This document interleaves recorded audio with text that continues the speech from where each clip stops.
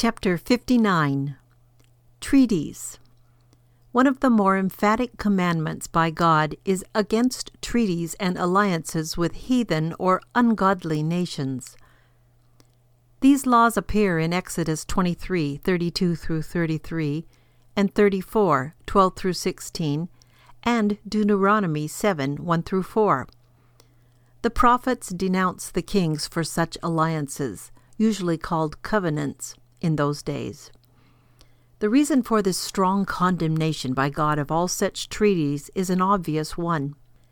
If a people are ungodly, then their conception of truth is very different from that of Scripture.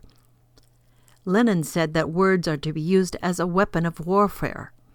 Language can thus be converted into a tool for deluding and conquering peoples. God requires us to recognize that a faith or a religion is a life-governing force. Each religion has its own particular goal and its own realm of meaning. Truth, for some religions, is ultimate nothingness. For us, it is Christ.